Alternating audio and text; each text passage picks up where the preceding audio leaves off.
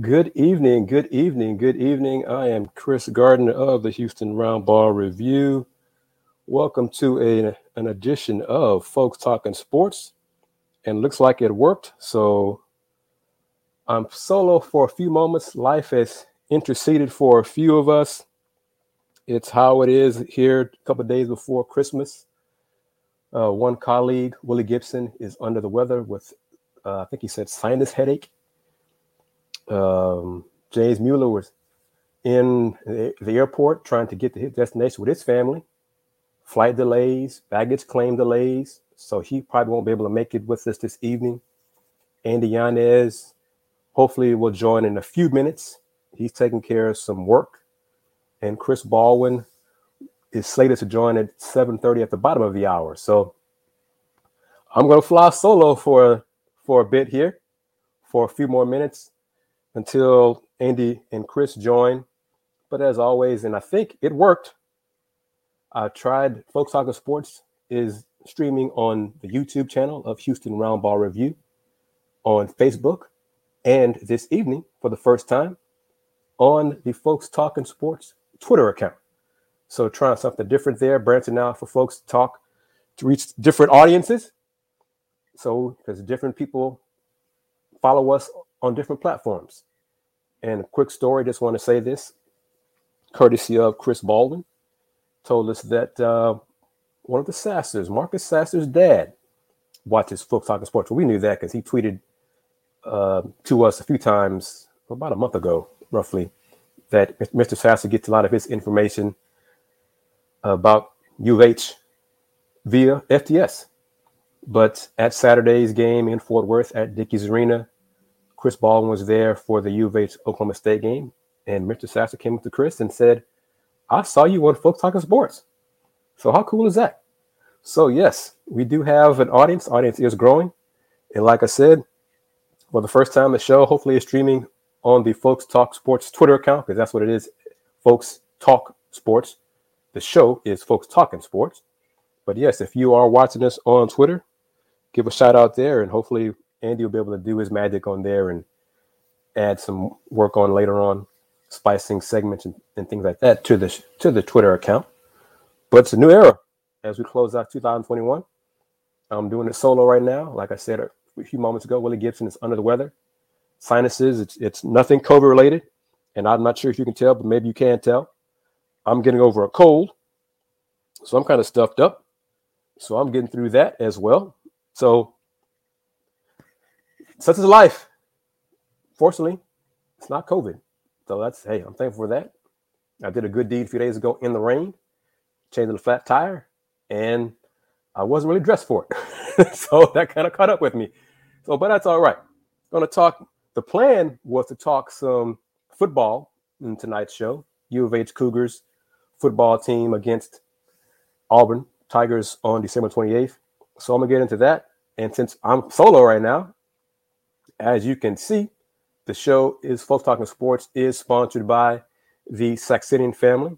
Steve Saxenian, bless him for his support of Folks Talking Sports, as well as the Houston Round Ball Review. He's done it for a few years now, and hopefully he'll continue doing that going forward. But this segment, this Houston Cougars segment, is made possible by the Saxenian family. 11 a.m., Tuesday morning, December 28th. The 11-2 Houston Cougars football team faces the 6-6 Auburn Tigers in the Birmingham Bowl. The Cougs have appeared in 14 bowl games in the last 17 seasons, 2005 to present. That's a mark that ranks second among programs in Texas, the Aggies, at 15. Well, the Aggies are not playing in the Gator Bowl, so I guess that streak will end. The Cougs' 89 victories since 2011 also rank second among FBS schools in Texas, behind the Aggies' 92 victories. Houston has not faced an SEC program since Halloween 2015, when it shut out Vanderbilt 34-0 at TDECU Stadium. Since 1999, the Cougs are 5-4 against the SEC, including wins against LSU in 99, Mississippi State in 2003, 2005, and 2009, and of course Vanderbilt in 2015. Houston is making its 28th bowl appearance. The Cougs' record is 11-15-1 in those bowl games, and they've dropped the last 4. My man has joined me, Andy Yanez. We're going to talk about that right there. Andy, I didn't realize that, man, that the football team has lost the last 4 bowl games, 4 bowl appearances. Yeah, I think the last time they won was the Peach Bowl against Florida State, 2015. Yeah. And lo and behold, man, who would have thought that game ended Florida State's reign right there? That was the end of the Seminoles' reign. It was the end of the Seminoles' reign, and it was the peak of Houston at the same time. It sure was, man. Who would have thought that? New Year's Eve, 2015. Everybody was hyped. U of H fans, alums were hyped. I had friends go to the game in Atlanta for the Peach Bowl. Great things were on the horizon. Well, it all fell apart. Things changed after that. But for the Florida State Seminoles, things cratered after that. U of H won that game 38-24 and really clearly was a better team. Fans can say, well, we didn't really take that game seriously. Not when that was U of H's fault. So Houston dominated that game, won by 14, probably could have won by even more than that. But my man, Mr. Yanez. I was going to ask, did Jameis Winston play in that game, or was it? I don't know. Was it after? No, because that was 2015. No, he was he drafted 2015 or 2014? I can't remember. Maybe, but he was done. I'm not sure who was the quarterback there, but I know it wasn't Jameis. No, it was not him. So am I correct, my man? Is the show streaming on Twitter? It is. I saw it right now. I checked it out, and luckily I was able to join a few minutes earlier. I thought I was going to be a little bit later, so it works. It looks perfect. Outstanding. So Mr. Sasser has another way to watch folks talking sports, man. So how cool is that, man? And that's awesome. It looks real good, by the way, just on the timeline. So Chris Baldwin will join, and Chris will talk some football. I don't know if you heard me earlier when I was solo for a few minutes. Willie Gibson is sick with sinuses, and James was that he had planned to arrive at the airport, arrive at his destination from the airport. Flight got delayed. Baggage claim is late. So James won't be able to make it here with us this evening either. So that goes another football angle for the Cougs. So I'm going to rely on you and Chris to carry the load about football. But let me read some more info about Auburn, 6-6. And let me ask you, man, are you going to the game? The bowl game? Yeah. I will not. I will be at Fertitta Center for the conference opener. And that's where I'll be, of course. But, hey, man, you can hop on your jet, man. The football game's at 11. On my jet? Ha! Yeah. Oh, man. Yeah. Actually, they're putting together I don't think the attendance for University of Houston is going to be high for that bowl game. Just my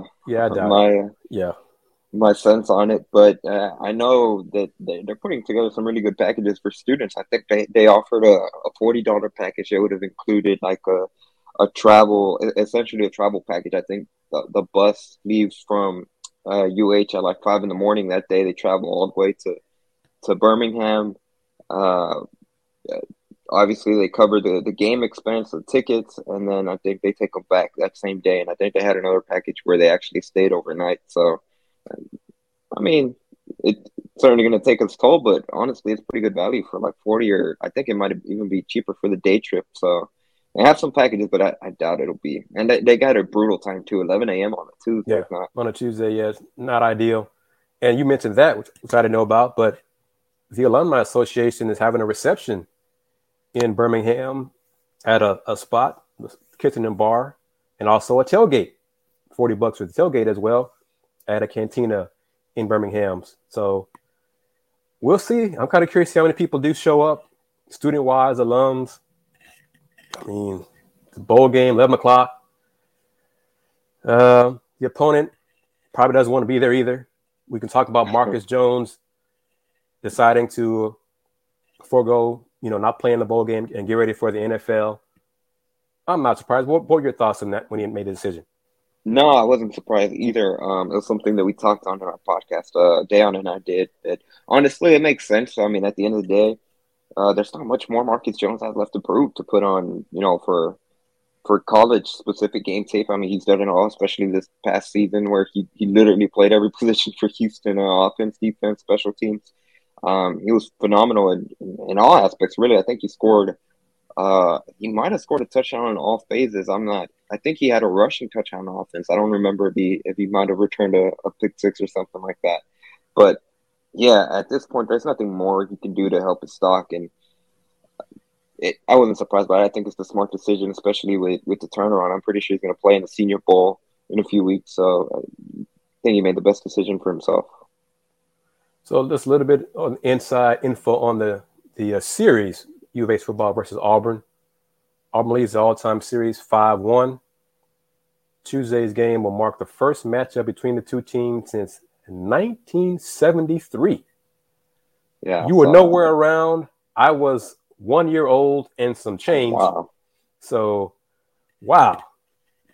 Two of Houston's longest plays in program history came against Auburn. Joe Lepaski's 82-yard punt return touchdown happened September 21st, 1963. Is the second longest punt return in U of H program history. And Paul Sweeten's 89-yard interception return touchdown happened October 26, 1957. Is the sixth longest interception return all time. Here's a stat. I doubt this will happen Tuesday, but Houston held Auburn to one rushing yard in the 1969 Bluebonnet Bowl, the fewest allowed by the Cougs in bowl history. Cougs won that game 36-7 on New Year's Eve, 1969. And that game was a lone bowl matchup between the two teams.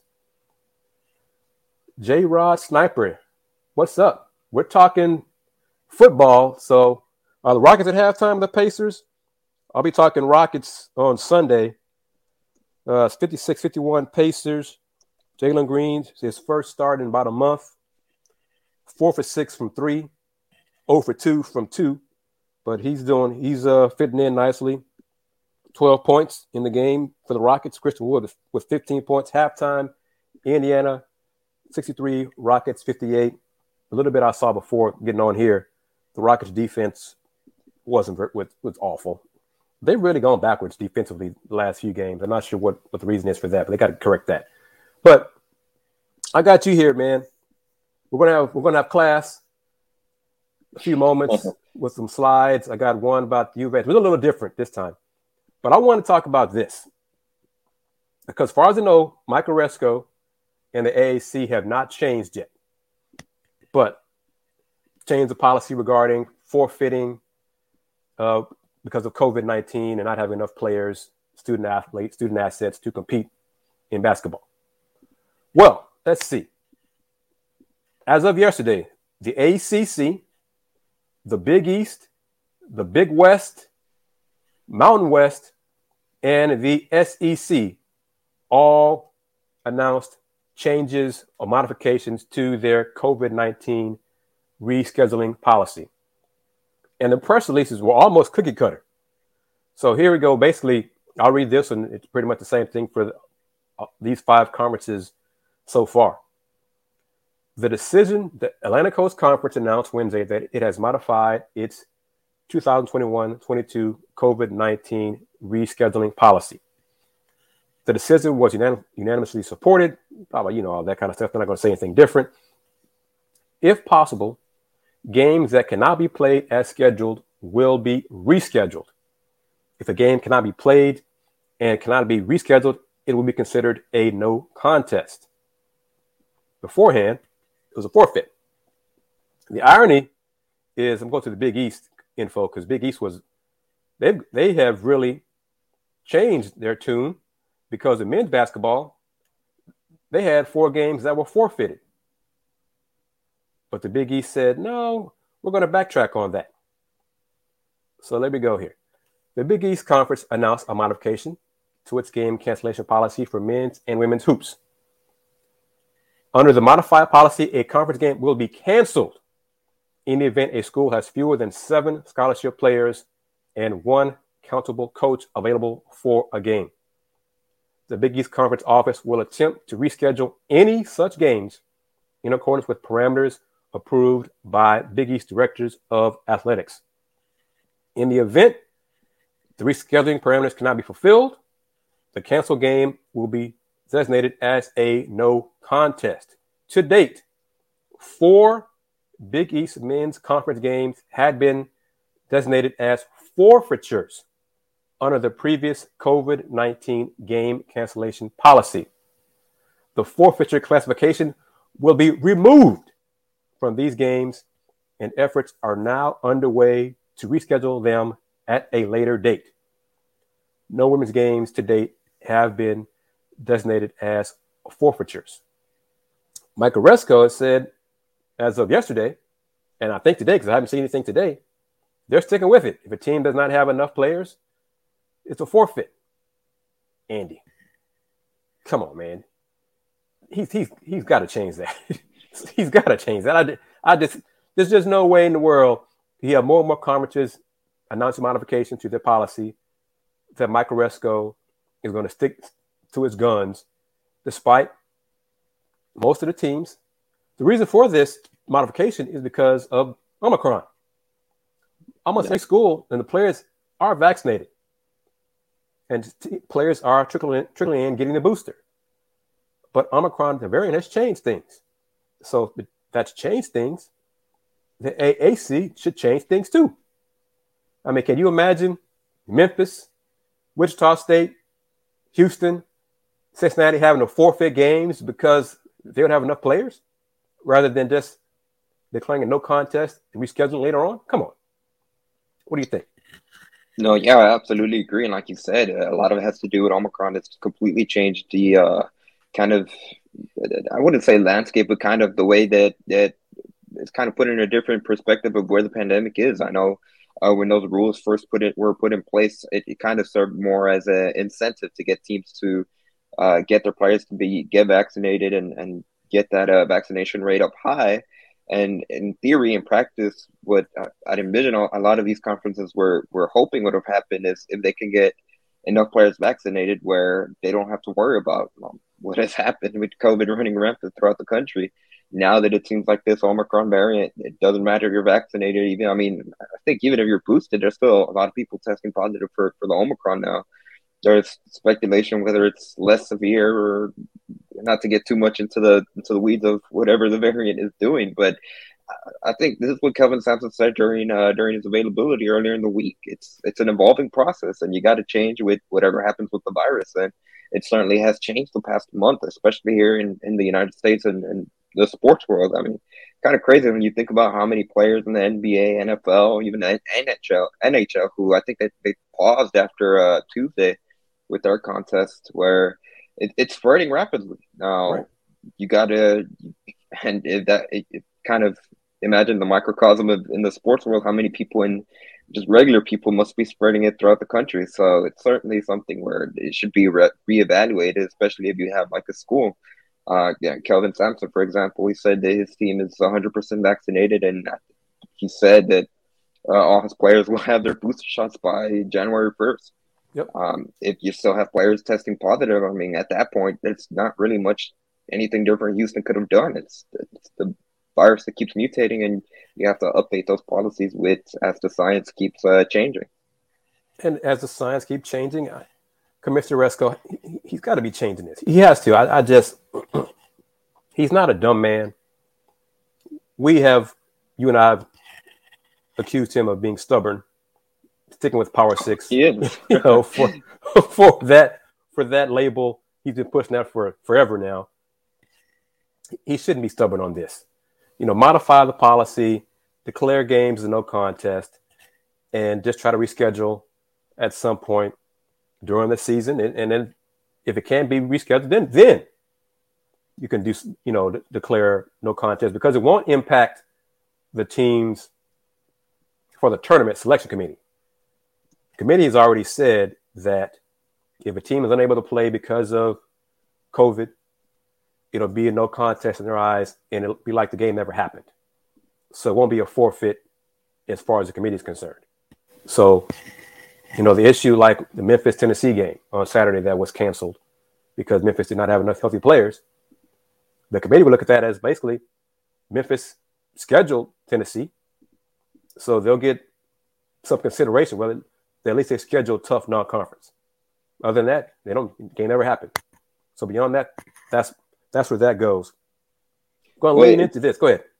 No, I was going to say it's interesting because you look at the college football playoff. I think they released their kind of COVID-19 policies literally just yesterday, and they went through a whole bunch of scenarios where it's possible based on the guidelines they sent out yesterday where this year or 2022 there could be no decision for a national championship in college football, depending on the COVID situation. I know Alabama had news yesterday as well. I think they had Bill O'Brien and a couple of other coaches test positive for the virus. So what a story that would be if for whatever reason Alabama can't field the team and you have in a perfect world if Cincinnati doesn't have enough players, they would be able to advance to the finals based on the forfeitures, or if for whatever reason the championship game comes and both teams can't field the team, then it's just declared a no contest. I think it's certainly a sign of just how quickly things have changed, and really in a matter of weeks. It's a sign of where we are, but the cynic in me says, come on now. If Alabama doesn't have enough players, some way, somehow, well, we could find a way to postpone it. Yeah, let's postpone it for how many guys do they need? How many days? Okay, about 4 days. We'll push it back. Yeah. No chance they let Cincinnati go. So, I mean, because Alabama, Coach Saban, I think the players have been vaccinated and almost, are getting booster shots. And I think Michigan doing the same thing. Haven't heard anything about Cincinnati, but I think Coach Fickle will as well. I'm not sure about all that. Don't want to toss it out there. But, yeah, the CFP committee said if you don't have enough players, it could be declared a forfeiture. Wow. For college football playoff, for a team advances because their opponent doesn't have enough healthy players. Okay. Sign of the times. I believe it when it happens. But yeah, the sign of the times, and that's where we are. That would be a real crappy way to advance. And you could say, well, it was their fault for not doing their part. Getting all that kind of stuff. That's the point. You're at a point now. Yeah, you're at a point where you could be boosted and you still get the virus. And I mean, what more else could you have done?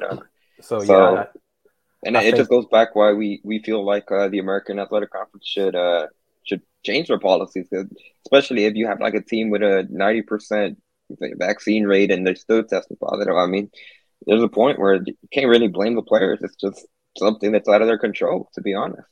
Terry, thank you as well. Merry Christmas to you and your family. Andy, Terry's in New Zealand, man. Oh, wow. Yeah. Merry Christmas from the other side of the world. So, yeah, he participates in the Rockets. Let's Talk Rockets.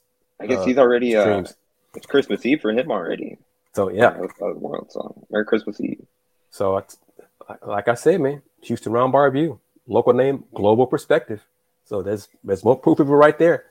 But, yep, reminder, Rocket fans, our next hour, you and me, Rocket fans, we'll be having the next Let's Talk Houston Rockets will be Sunday, December 26th at, I think I said 8 p.m. Central, to talk about that. After today's game, Rockets will be off for a few days, thank goodness, because I need a break as well. Man, let's talk about U of H men's basketball. The banged up U of H men's basketball team is 11-2, injured. Tremont Mark had successful shoulder surgery Wednesday. He'll be out for the rest of the season. Tazi Moore sick, hasn't played in the last 2 games for sure, 2 or 3 games. I think it's been about a week, yeah. So hopefully he'll be able to play in the conference opener on Tuesday versus Cincinnati. Kyler Edwards sprained his ankle Wednesday against Texas State. Marcus Sasser has turf toe and an ankle sprain. Juwan Roberts had a nasty fall against Oklahoma State, banged his hip. And you can see him dealing with that in the game against Texas State. Reggie Chaney is playing through pain, basically do a busted knuckle on his left hand. Ramon Walker is back from surgery on his hand and a detached tendon on his right hand, shooting hand. Jamal Shead sprained his right ankle because Kyler did his left ankle. Jamal did his right ankle early in the game Wednesday. And they're 11-2. If they could stay healthy. Yeah, both of those losses came down to the last possession too, where they had the ball in the last possession. They had a chance to run out the court with a win. And one of them, if you ask, at least after the moment, Houston felt that they should have won. So it's impressive what they've been able to do. But yeah, if you're kind of for the superstition folks, man, Houston's been kind of cursed this season. It's like almost every game there's something that comes up, because even last night, Jamal Shead, first 90 seconds of the game, tweaks his ankle as well. He was able to come back, but I mean, it's absurd. You look at their bench. I mean, there's a point where there's only, I think they had Ryan Elvin and Robbie Armbruster and a couple of other players that are suited up, but Kelvin Sampson's not going to go to them down the stretch. In a perfect world, there's going to be a point where I think he said earlier in the week where he has 5 players. You only need 5 players to play, but there might be a point where they only have 5. He'll be looking like the women's basketball team a couple of seasons ago when they had all the injuries and red shirts. Man, that's absurd. It's just right now one of those seasons where injuries have hit the team. Hopefully it won't last because, and give me your thoughts on this. With Josh Carlton in the post, he's their best low post scoring threat, I think, since Coach Sampson took over the program. Yeah. His presence, he commands double teams. I agree. Yeah. And if teams double him, Josh can just kick it out to Marcus Sasser, Kyler Edwards, Fabian White. Ramon Walker showed he has a. Ramon Walker finally knocked down 3. Jamal Shead is up to 40% from 3. And then you got Marcus Sasser, who has a shake and bake to his game. Jamal Shead has played very well so far. He still had some moments where foul trouble, bad fouls. But this team has pieces, has potential. They just got to get healthy. And if they can get healthy, who knows what could happen. But I'm not sure if they'll ever get healthy and stay healthy. But Josh Carlton feasted last night, 20 points, and probably could add more, if Coach Sampson wanted to. But this team is balanced inside, outside, and the one constant, that defense is just rock solid. For sure. I think it's hard to call this a silver lining because it's both good and bad. But if you look at or at least the majority of the injuries, it's not something that, most of the players have been able to play through it. Now, that's good that they're on the court, but the other thing is, is this something that they have to deal with it throughout the entire season, and it won't get better until the end of the season? That's going to be something that's going to be interesting, and I'm sure they're happy they're going to have these 6 days off between last night, the non-conference finale, and next Tuesday when they have to host Cincinnati in the conference opener. But it's ridiculous. Kelvin Sampson said he hasn't been able to fully practice, and what he said feels like a long time where he hasn't felt where the team has been able to get better through practice. They don't have the bodies available to practice. Yep, can't go 5-on-5. They're off today, Christmas Eve. They'll have practice Christmas night, I think 6 o'clock, something like that. So no games between, now and the 28th, kind of rest the aches and pains. Marcus Sasser doesn't really practice. Rest his turf toe. Maybe does like a little walk through the day before. Juwan Roberts probably is not practicing. I'm kind of curious if Kyler Edwards was able to, because Coach Sampson mentioned that some of the guys were going to go home, drive home, who live within the state. Mm-hmm. With Kyler's ankle injury, sprain, would it be okay to drive? Prevent them. Go back to the DFW area. So I don't know about, that. So it's just one of those things right now. And like I said, Ramon Mark is out for the season, but Ramon Walker is filling his spot. Two different kind of players. Tremont is more of a facilitator. Ramon is a shooter and fine knockdown threes. And I think as his hand heals more, I think his outside shot will fall more on a consistent basis. I think Ramon's bigger. He looks bigger than Tremont Mark. Ramon likes to take charges. Apparently, he's bought into the culture quickly. And I'm happy to say Tremont and Ramon, the last two winners of the Gavia Lewis Award. I'm on the committee to do that. Hopefully, if anybody on the committee is watching, I'm going to start prodding y'all. It's time for us to put our list together, our watch list for 2022 award. So get ready for that. I'm going to start sticking y'all come Monday. We've got to get a list ready and put that out there. But yeah, Ramon Walker's playing well. And Coach Sam said a great line. And I think last night's post-game press conference, people talked about, Coach, why don't you trust Ramon? And Coach said, I need to have Ramon needs to show me that I can trust him. That's right. Ramon has to show Coach Sampson and the staff that he does enough to warrant staying on the court. Just don't want to throw him out there and he has no clue what to do. But Ramon has shown he's playing good defense, good rotations. He's smart. Knock down a catch and shoot three. So U of H, they could be 9 deep once they're healthy. Get Tazi Moore back. Ramon Walker could fill in that rotation. The issue is, and I guess it's going to be Tazi Moore, is who would be the point guard when Jamal Shedd and Marcus Sasser have to sit for rest or foul trouble? Who would it be? Who do you think it would be? Right, that's a tough question.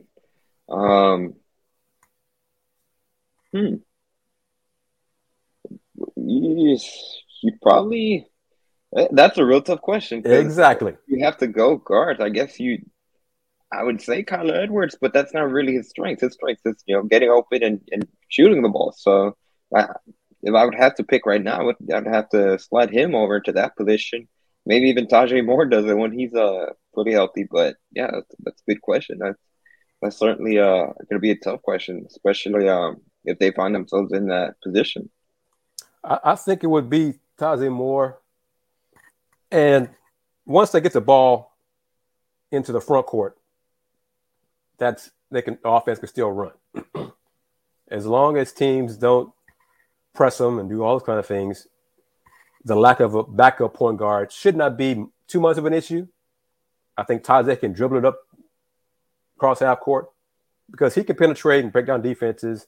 He's a willing passer, so that's a plus. Ramon, it's not his game. It's not really Kyler's game. So it might have to be Tajay by default because, it's not Fabian. It's not Juwan. It's not Josh. It's not Reggie. It's not Robbie Armbruster. It's not Ryan Elvin. Yeah. So, because really last night the game was a blowout.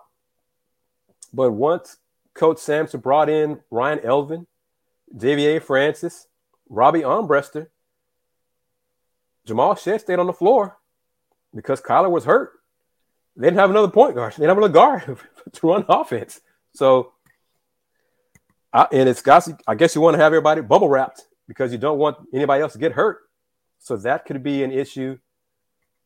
I don't want to put it out there, being a pessimist, but just to plan ahead of what if, who would be that other person to bring up the ball, and conference play is about to start. Teams are going to scout better. You see most of these teams in conference twice, so they might look at you a little differently. So it'll be a challenge, but let's have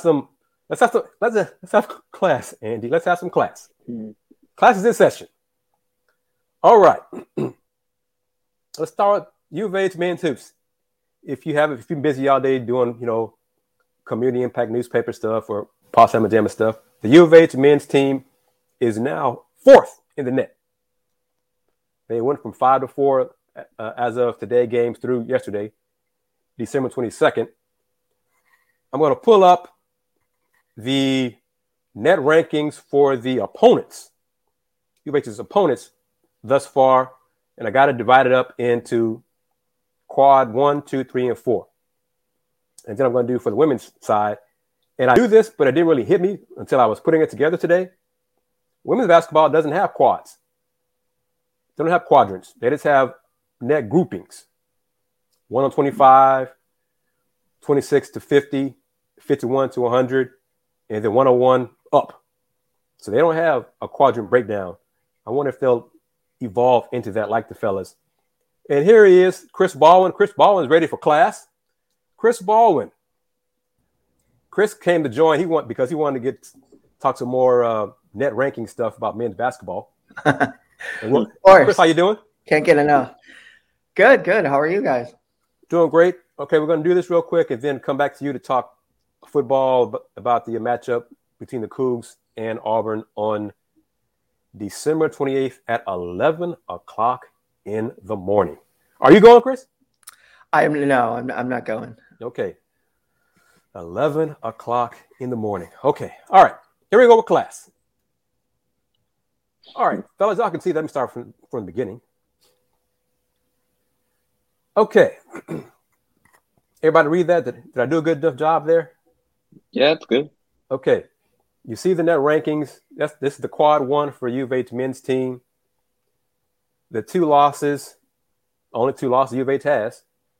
Alabama 24 net, and these net rankings are as of December 22nd, so through yesterday's games. So you see that Wisconsin has a 30 net. Look at the 4 other games there, all conference games. 51 UCF, 56 Cincinnati, 59 Memphis, Wichita State 64. So those all count right now as quad 1s based on either the location of the game. So the Cougs men's team still has chances to get some quad 1 victories, which is, I think, kind of important because they don't have, it's not the Big 12. It's not a power conference, so you're not going to have a whole bunch of chances to get Q1 victories. But there are 4 of them right there for U of A. Thoughts on that? Just look at this first slide.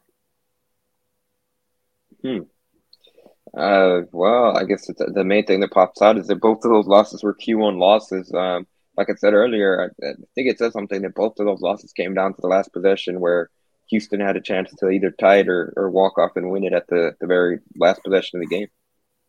Chris, what do you think? Yeah, I think if you look at it,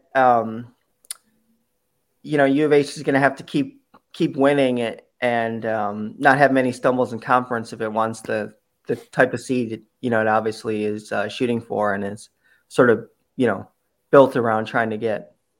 There's not that many with the way the conference is this year. There's not that many. You can't really stumble that much. Yeah, and just imagine that what Chris said is correct, but wait till you see on the women's side. Oh boy, it's eye-opening. But here's quad 2. 3-0 so far. So they got 5 more games, and those 5 were conference games. And notice how the quad is broken down in the ranking in terms of home versus away. So they have 5 more chances currently for Q2 victories. And good old Hofstra's Coach Sampson looked good on that one. Their net ranking continues to improve. I think once they beat, Arkansas, Hofstra went from around 99 to 80, now to 71. So that is a positive for U of H. Oregon is not. Get to quad 3, Virginia is not. But just what you see right there, what are your thoughts, Chris? Yeah, I mean, they definitely, if you look, because the net is also their offensive and defensive efficiency, I think that's going to help them. They're going to be high. They should be high in both continuing, throughout the season. So that will boost her. But yeah, even, Alabama's recent stumbles, that doesn't help them. Right. When you look at, what the committee looks at, and Virginia obviously isn't as good as they thought they would be when they, scheduled that game originally. So there are some obstacles. Yeah, because Davidson went into Alabama and beat Alabama, and U of H didn't. So as Andy said, I think Alabama has not been the same since they beat U of H. They got waxed at Memphis. They lose to Davidson.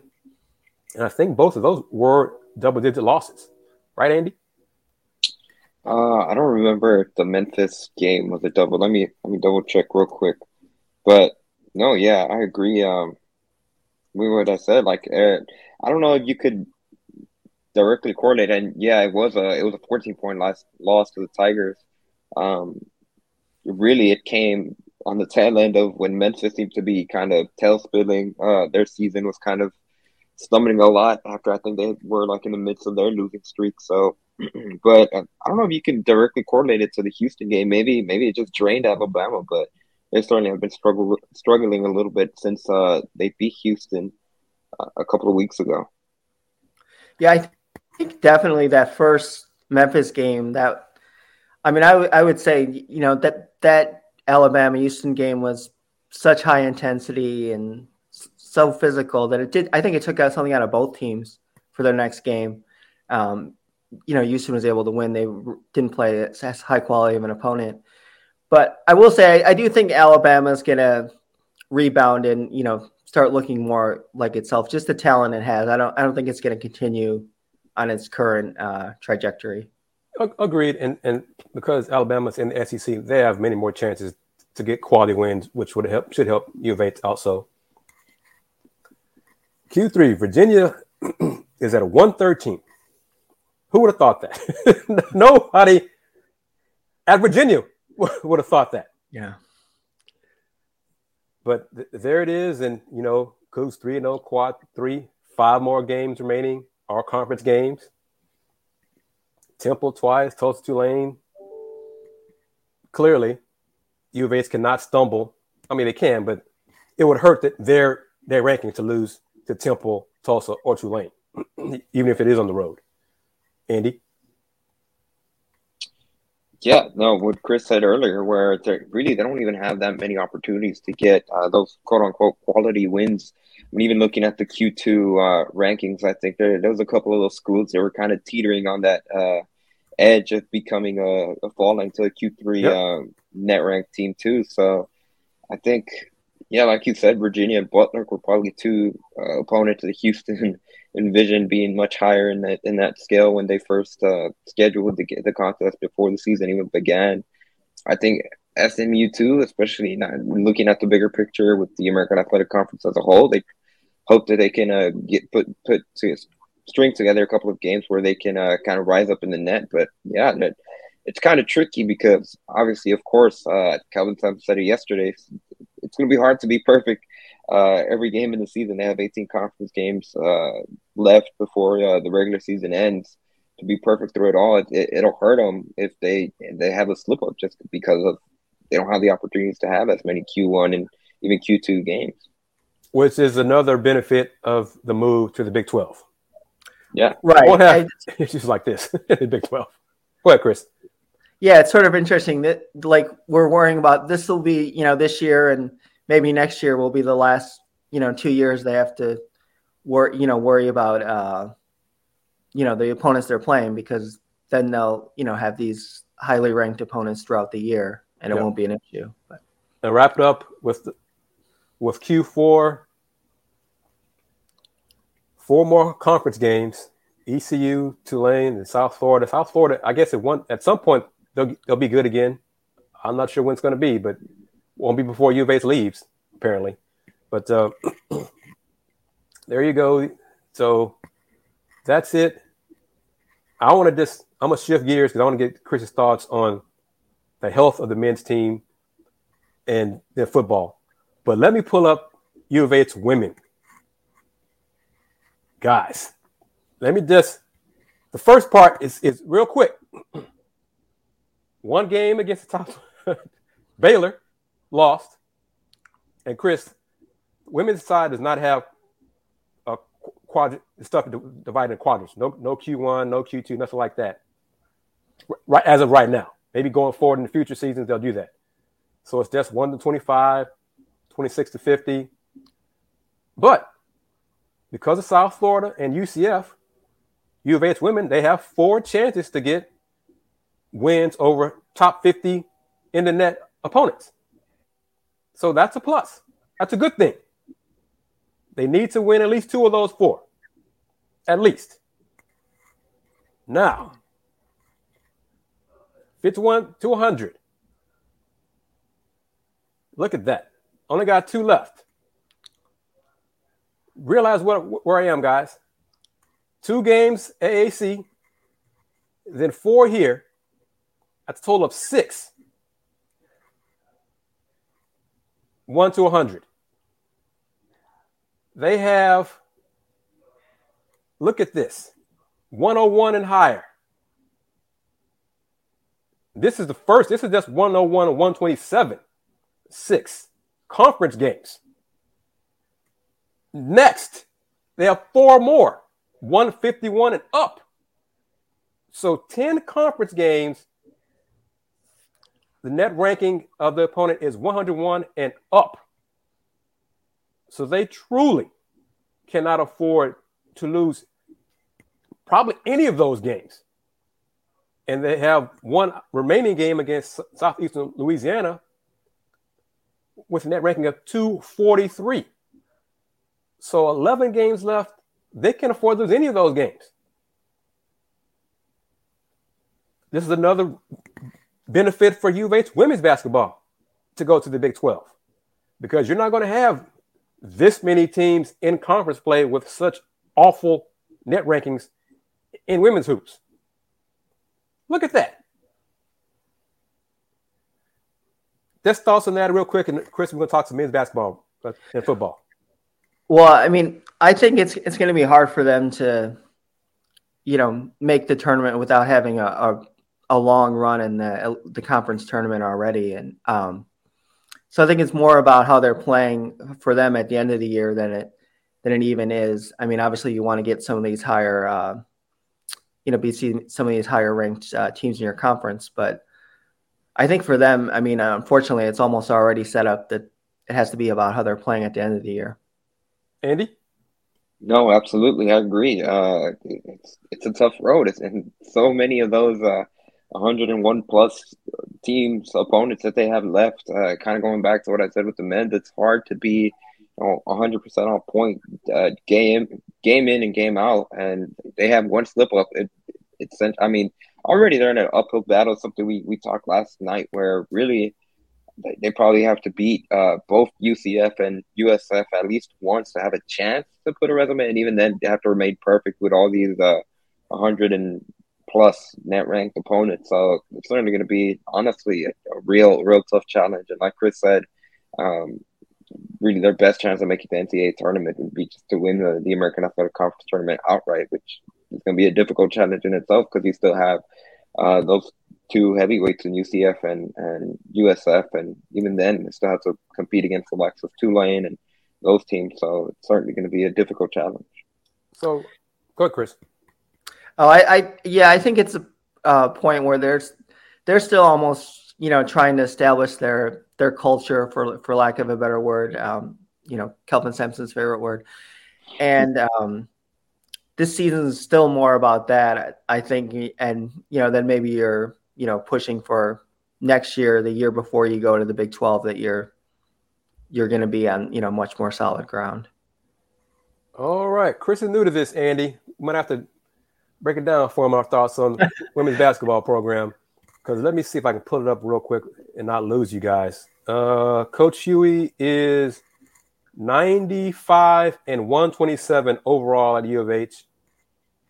Spanning how many seasons? This is his 8th season. They have yet to get to the NCAA tournament. They were close. They were the first in the first 4 last year. I think we all agree they do need to win the conference championship to get the automatic berth to the tournament. So it's an uphill road for them. They've played better. They beat, our last show, they won at Florida State. So they win over an ACC school. But the stumbles thus far this non-conference hurt them. The lack of other quality opponents remaining hurts them. So USF, UCF are probably 1-2 in the conference. So there's a chance, based on how the U of H finishes in the regular season in the conference standings, they may have to beat both of those schools again in the conference tournament to get to the NCAA tournament. So it's a daunting task for Coach Huey and the players. Not saying it can't be done. So we'll see how it goes. With some, good luck on it. They're 7-5. Their net ranking is 69. That's third in the conference right now. 69, behind South Florida and UCF. But they don't have a lot of great chances to get, great wins the rest of the season. So they're going to have to beat USF, South Florida, and UCF at least once during conference play, and then do it again in the conference tournament. All that without losing, without having a bad loss in conference play. That's hard to do. Human nature, you might stub your toe once or twice because it's hard to go perfect. Even for great teams. And this team is not a great team. Let's be clear on that. Mr. Baldwin, sir. I'm going to get your thoughts on the banged up U of H men's team. Do you think this is just one of those years where they're going to be snake bitten the whole season? Or once they get healthy, January, that they'll be able to stay healthy for the rest of the season? Well, I mean, I think, anytime you lose someone like, Tremont for the year, who, arguably might be their most, naturally talented player, most natural skill, it affects your floor and your ceiling, as far as what you can do that year. It doesn't mean you can't recalibrate and sort of like they did last year, when they lost, Caleb Mills to a transfer. It doesn't mean you kind of come out of that and have a strong season. But I'm not necessarily ready to say this year is just going to be, all to injuries. Because if you look at the other, Marcus's toe, that should get better, as he gets rest as the season goes on. It seems like they're really, they are very, resting him in practice a lot. So I'm not, Juwan, his ankles are probably going to bother him, most of the year. But they seem to be, using his minutes with the rotation and having Fabian and, Josh Carlton, who's really emerged in the last, 4 or 5 games, really helps him on the front line. So I'm not ready to, write it off as this is just going to be one of those injuries years, but it's definitely going to be a factor, I think. Yeah, Chris, we'll get your thoughts on this, because with Josh Carlton down low, the potential for this team to go far in the tournament, I think, is there if they can stay healthy, because they have an inside and outside game.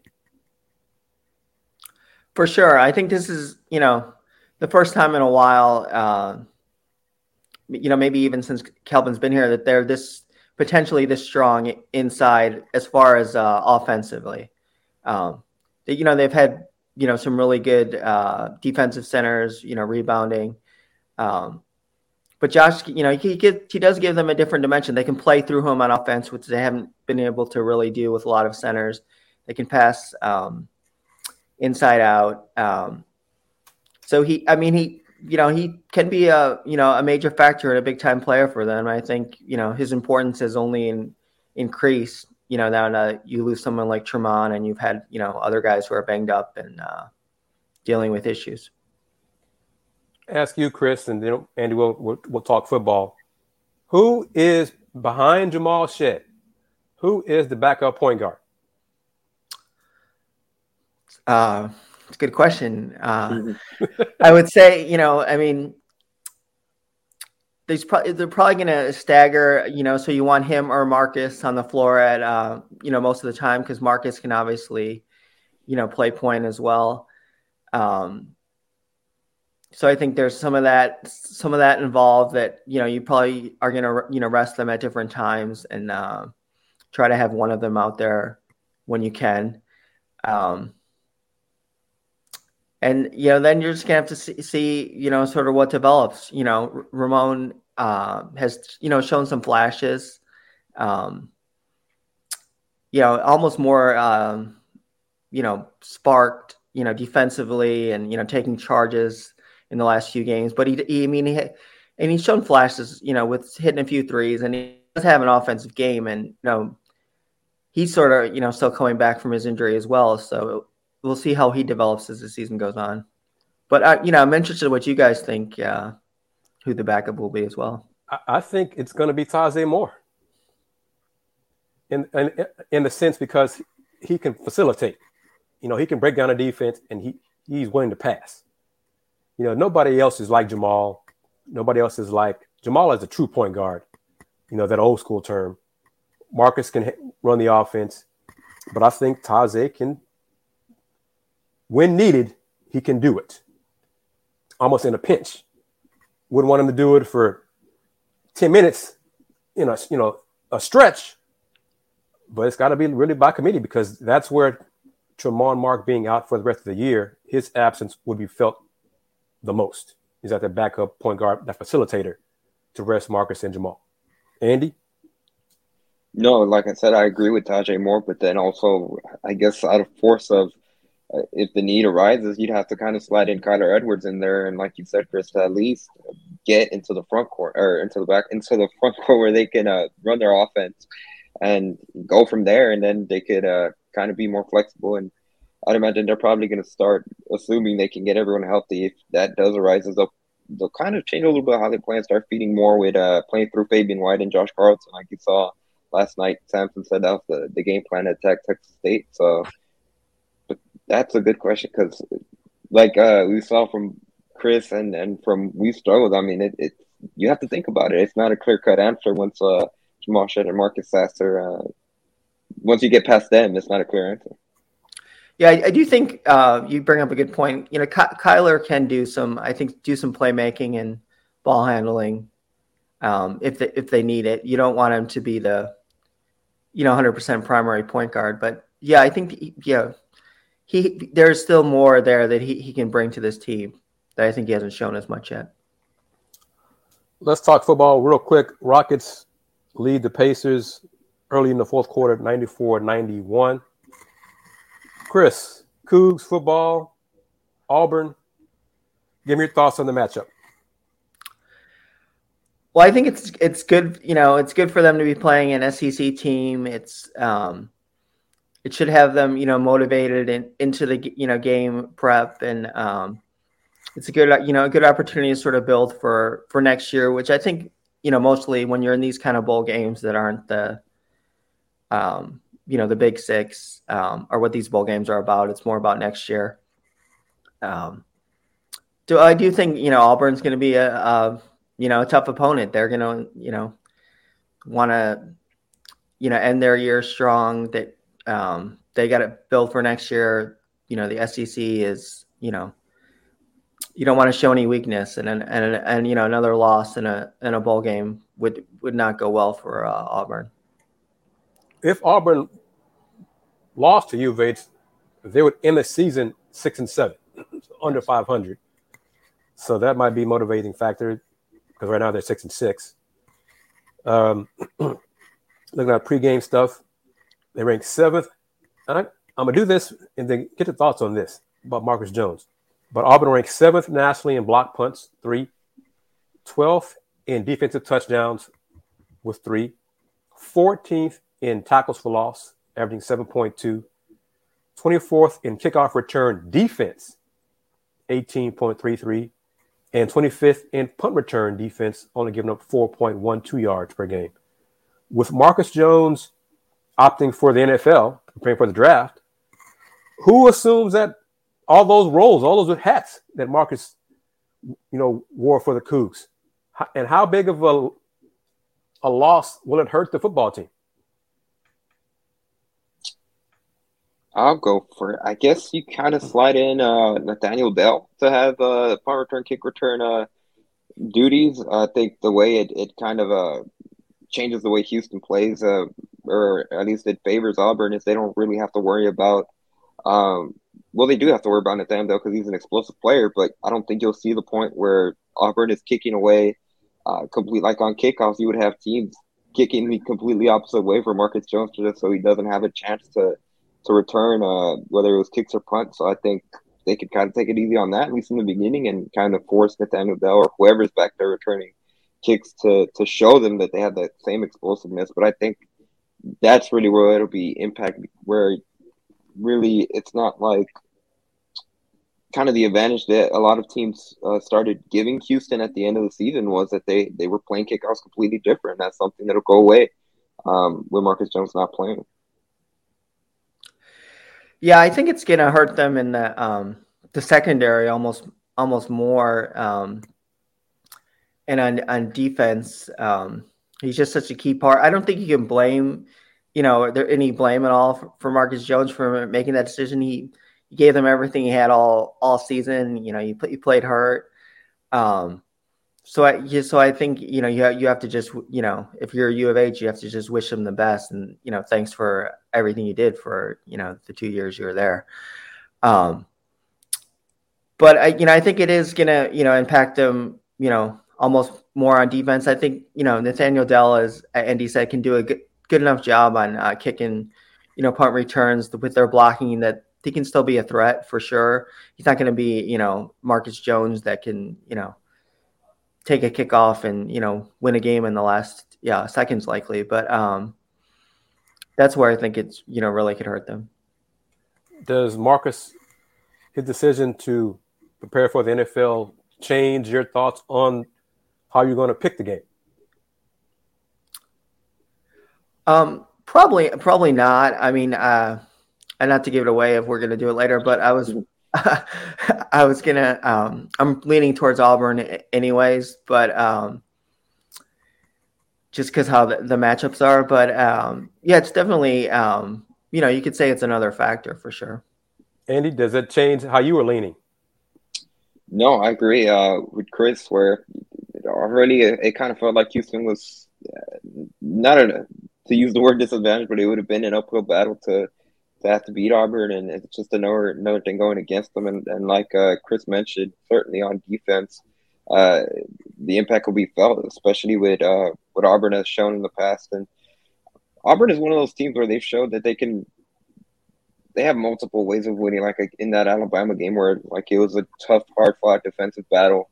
Then also it's an SEC team going up against, I know the American Athletic Conference, UH, dominated with their Sack Avenue and what they were able to accomplish, but it's a whole different ballgame having to go against an SEC offense. So Auburn's going to have a good chance to put up a lot of points in that bowl game. So like Chris said, that'll certainly be a factor, but final outcome, I don't think so. Auburn's coming into the game on a 4-game losing streak. Of course, that's SEC schedule. Yeah. They have the second toughest schedule this season in D1 football. I'm picking Auburn. I'd like for U of H to win the game as an alum. Football team finish on a high note, finish 12-2 rather than 11-3 and on a 2-game losing streak. But we'll see. No, I was going to say it's interesting that the line, last I checked, it's actually kind of not changed too much, but it has moved towards Houston a little bit more. Now Auburn's only favored by 2.5 points than the 3-point favorites there were about a week ago. Chris, as we wind it down here, I want to get your thoughts on the possibility of the Division I football champion being determined because of COVID. Yeah, obviously you hope it doesn't happen. It's just, it's just a crazy time. I know they've set out the rules now that what they're going to do, if one of the teams can't play in the semifinals and then if one can't play in the championship game. I'd still be surprised if those teams don't find a way to play, even if they're missing a player or two. So I think it's going to be decided on the field, but I mean, you can never say anything for certainty these days. We've learned that the last 2 years for sure. And get your take on this also. Do you think the American Athletic Conference, i.e. Mike Oresco, will modify their COVID cancellation / forfeiture rules like other conferences have done this week, rather than simply declaring if a basketball team doesn't have enough healthy student athletes to play, calling it a forfeit? Conferences this week have just decided to change that and declared it a no contest, and then hopefully reschedule it later on in the season. Do you think they'll change that, modify it? I think they will. I mean, it's just the way it's going, and no one wants to, I guess if some, programs would be fine winning by forfeit, but no one really wants to win by, forfeit even. You want to be able to play the games, these guys are on college because they they want to be able to show off their skills and, play the games. I think they're going to, common sense would say that you should modify that policy. And I think they'll fall in line with the other conferences that are doing it. All right, let's wrap it up.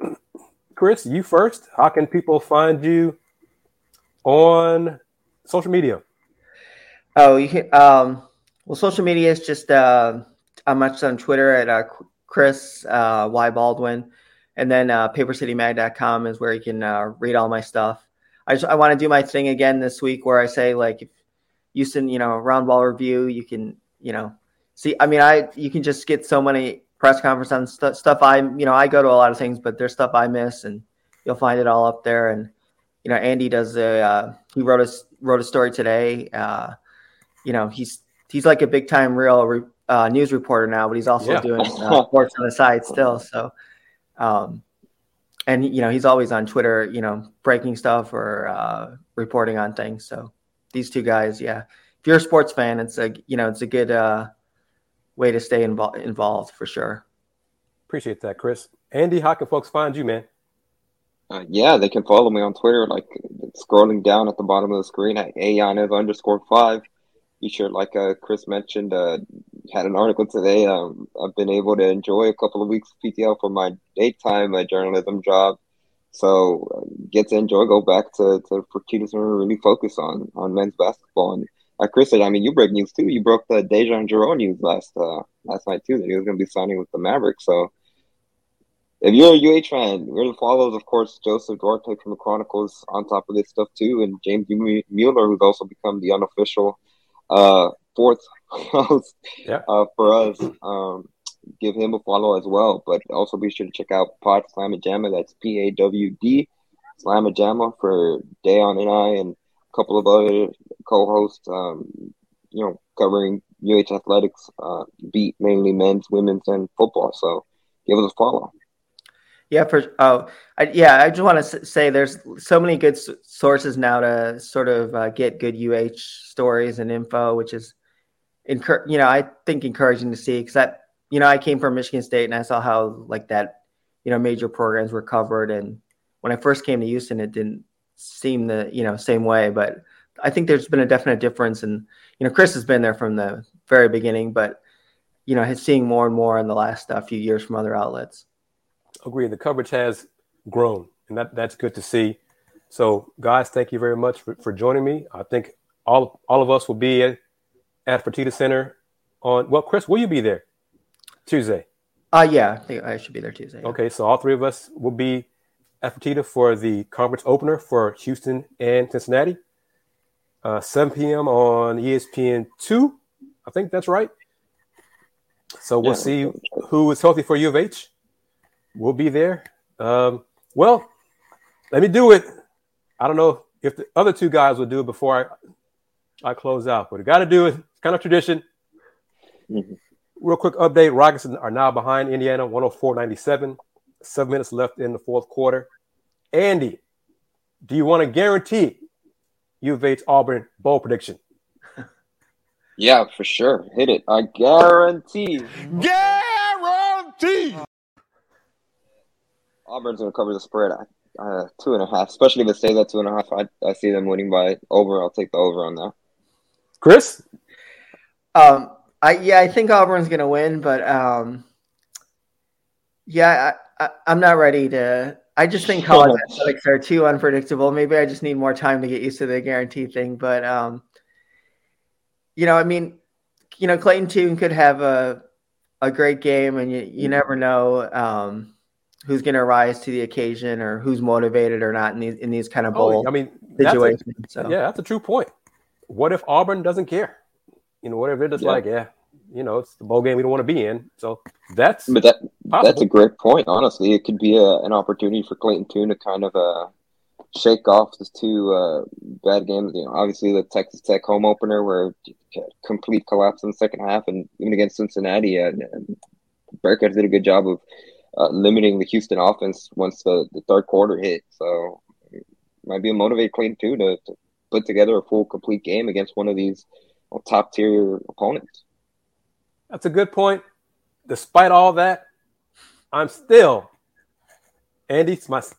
I'm doing it too. I guarantee Auburn's going to win the game at least by 6. Spreads 2.5, 3. I think they'll cover that in the win. So thank you very much.